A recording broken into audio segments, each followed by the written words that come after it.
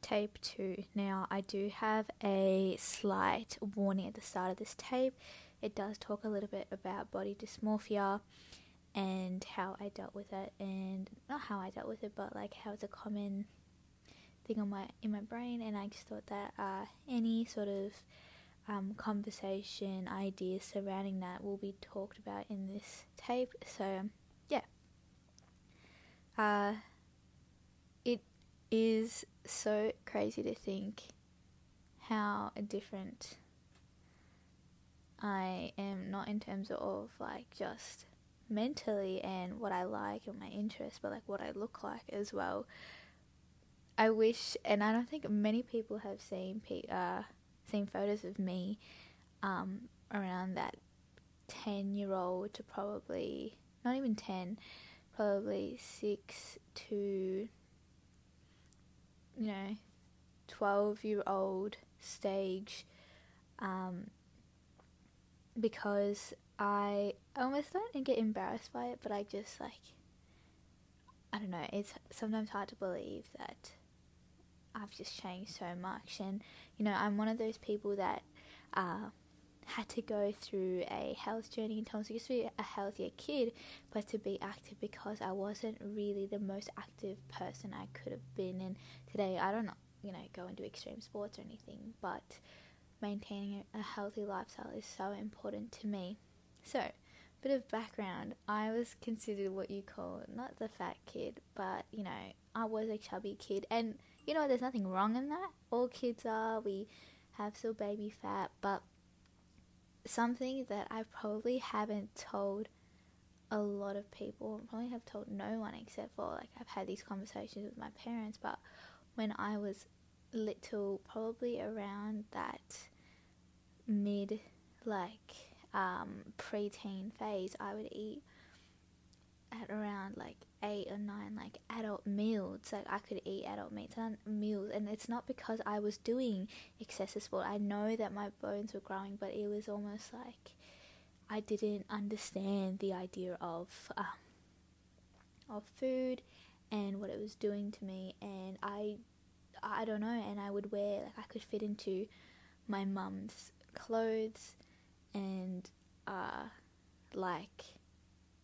teenager clothing, and it's not really out of proportion. I don't want to talk this in terms of an extreme thing. I'm just talking about how I remember, and how I remember so clearly that it was almost I wasn't ready to do anything about it. And mum always wanted me to always improve myself, would comment about maybe I should get more into sport, I should exercise. And then when it came to clothing, only until the year 11 Deb at school, I was comfortable even wearing clothes that didn't actually have sleeves, because my arms were something I was really self-conscious about, and something that a lot of people didn't know. If you have a look at any photos of me, probably year 7, year 8, year 9, I'm wearing, I don't really wear tank tops or anything, and even if I was having to wear a jumper or a cardigan. I would wear the school uniform like normal, but I would still be wary about it in terms of if it's short sleeve. But I would always want to wear long sleeve clothing. I was so fixated on long sleeve clothing all the way until my Deb, where I actually asked Mum, can I have sleeves on my dress? And we were contemplating it, and everything looked a little bit too wedding like, and I kind of broke a little bit, and I thought, okay, maybe I'd wear straps. And then I tried the straps, I wasn't looking, and then I, for the first time, wore a completely strapless Deb dress. It was a big thing for me. I had not really worn anything so exposing on my arms, but also in front of a lot of people at that same time, where I was so privileged to even be this organizer. But it was a really big step for me, and I just remember how for the first time I had put that dress on, I didn't feel so self-conscious about my arms in that moment. Now, I have gone a bit of a tangent talking about so many examples in the past, 5 minutes, but this is my confession in terms of what I was like and what I still carry with me today, but what coming out of high school has, and that school system has taught me. I don't think people realize how naive I was in year 7. I was so naive. Coming out of year 6, I don't even know a more innocent person than me. I really can't think. I still remember when in primary school I first heard a swear word, and I was like, what? What even is that? What does that mean?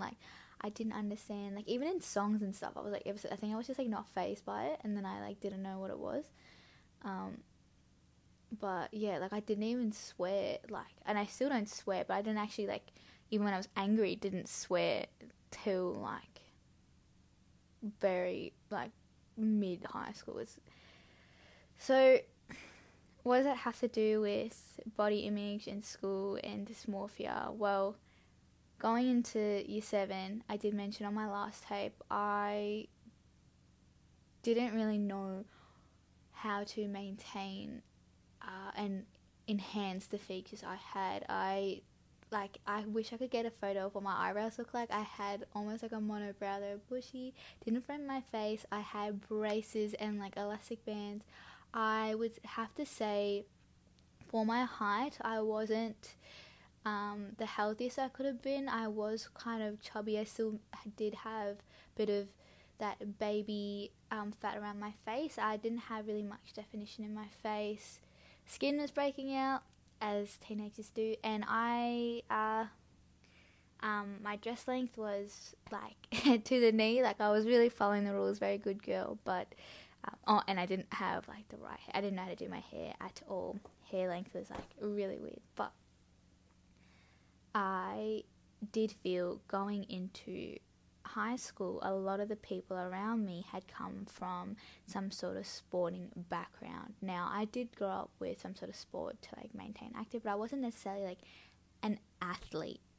I felt like everyone in my school, the first thing I noticed was that everyone was really small and lean, especially a lot of the girls, and I couldn't help but feel so out of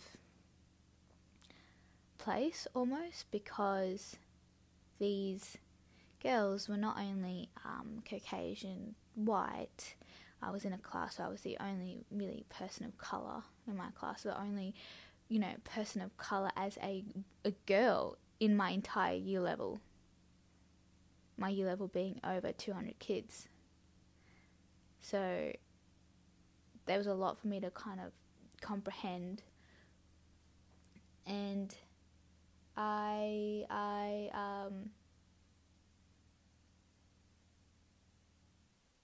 think someone who I don't particularly like right now, but at the time I was really good friends with her, said that I should get my eyebrows done. And I actually at first thought it was I didn't understand that. I didn't really understand what that meant. Cause I thought it was an insult. I thought that, get your eyebrows done. What are you doing? You don't get your eyebrows done. And it was, I thought she was trying to say something, backhanded compliment, or I don't even know. And I did. I went to go get my eyebrows done, and I think I got them, I tried threading. Mum took me to a threading place, who knew how to do it safely. They came from ethnic backgrounds, so they knew how to work on my skin and my skin type. And then threading was not working out for me. It was a bit too painful. I don't know if any of you guys have ever got threaded. And then did my eyebrows, and for the first time, my whole face changed. I could not recognize the person that was in the mirror. My face looked so different, and that was just coming from having my eyebrows done. At this point, I was still that sort of chubby cushy that I know, and I still remember. I overanalyzed so many things about my appearance. It was only until I lost unconsciously this weight. I think the hard weight, meaning like the weight at the beginning when you're trying to, go on your health journey by traveling. I went on a lot of trips between year 7, year 8 and year 9. And by the end of year 8, that was where I became a little bit more obsessive. I don't know if people remember. Actually, I fell asleep. I was so tired in year 8 and year 9 because I would only be eating like really like lean foods, but not enough. There was a time I fell asleep in class twice, and those who are listening will remember exactly when. And people were trying to figure out maybe she's not getting enough sleep. And I was definitely getting enough sleep. I was just very tired. And obviously I need to be very careful in the way I talk about things. I was being very hard on myself. And I was being hard on myself because I couldn't believe how much of that excessive weight I lost through traveling. I remember I went on a trip to New Caledonia with friends through school, and they asked us before, but in terms of allergies, like what would suit us, or like preferences in terms of meat, and I like overanalyzed the entire menu just so I could see which one would be the leanest. And I would call my mum. My mum was like I don't know how she did that, like listening to me, like thinking about what I should eat and what I should not eat with every meal, breakfast, lunch and dinner. Just for how lean and in terms of the calorie count, how small it was. Again, no one really picking up on it. I kept it quite secret. I remember I even called my mum in the middle of the trip and I was emotional because I was like, I felt like I ate so much. Like, same thing, I went to America, the same thing where I overanalyzed. I had to call mum. She was like my rock the whole time. And what people don't realize is that when someone is I still would call myself pretty charismatic, pretty bubbly, confident. People, like, there's a lot of things that I had to do almost prematurely to like my mature age in year 10 to year 12, where which has really formed the way I look at weight and health and clothes and looks. And then high school, like the real like year 11 and 12 thing came up, and there's a whole sort of competitiveness with who can get, like, people trying to get with people in the year above, parties, and, the slightly more tighter clothing. I am not kidding when I say I didn't wear an actual tight clothing dress until I was probably in, oh my god, I think now, either year 11 or 12, and ever. And mind you, I was still probably a bit more self-conscious about my arms, so I was trying to like get things that were a bit looser around my arms, but it was only like not after I was 16. And on top of that, I felt like, I was always seen as cute, even after all of this like weight sort of situation, always seen as cute. Oh, like, oh my god, you're so cute. And even my name, Cushy, does sound very like, you want to just like hug it or something. But I was always seen as cute. I felt like the people who, again, like I said in my last tape, deemed as pretty or hot or something, people who knew how to present themselves. I hate to say it, but the typical Caucasian blonde. And even like most people who are brunette, I mean, there was not even another person of colour in my year level, so I wasn't really seeing much. I didn't really see people from outside of school either. Always seemed as the hotter ones for like having really dead straight hair. There's a million things I could think of. If you're listening, you can probably think of a million things. If you're a guy, you can probably think of other things. If you're whoever you identify as, there's probably so many things you could think of.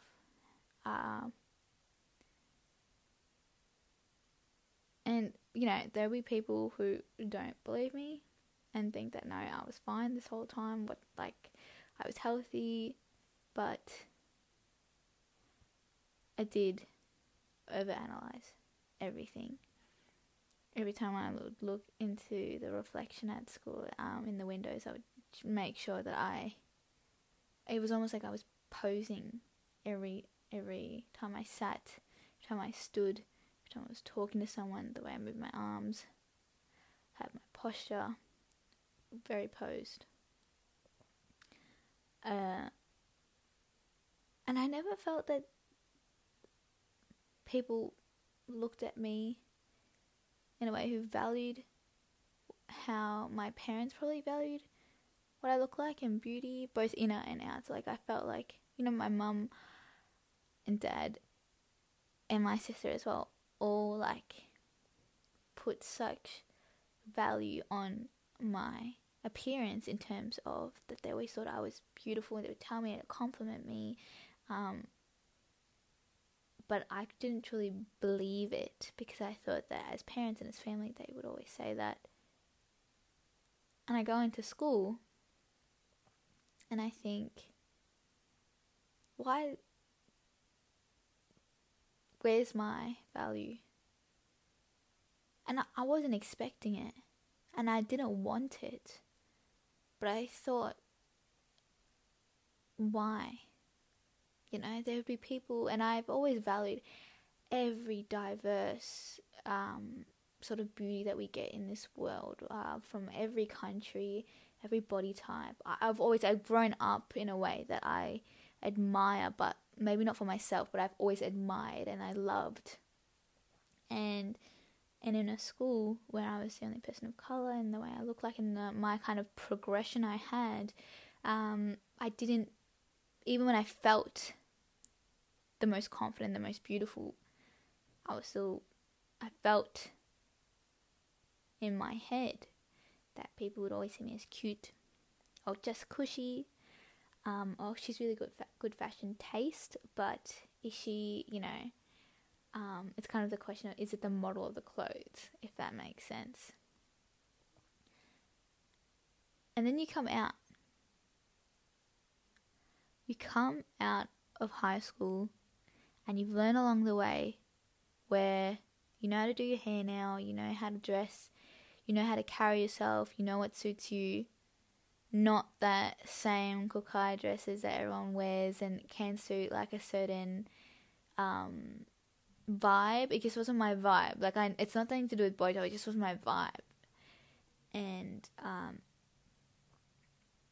you come out and I found value. People saw value in terms of, I know that like it's not a big deal, but in the way I looked, I could even see it in the way that they looked at me. And this is not just like the male gaze or the female gaze. I'm talking about, I think it was just kind of like the fantasy of like that no one really knows who you are when you're in the workplace or at university, you're meeting everyone for the first time. And I wonder if the uni people would be listening, but yeah, I the confidence I have in myself in terms of what I look like and how much like I know and I do feel somewhat validated comes from just like stepping out. People out there admire beauty in every form.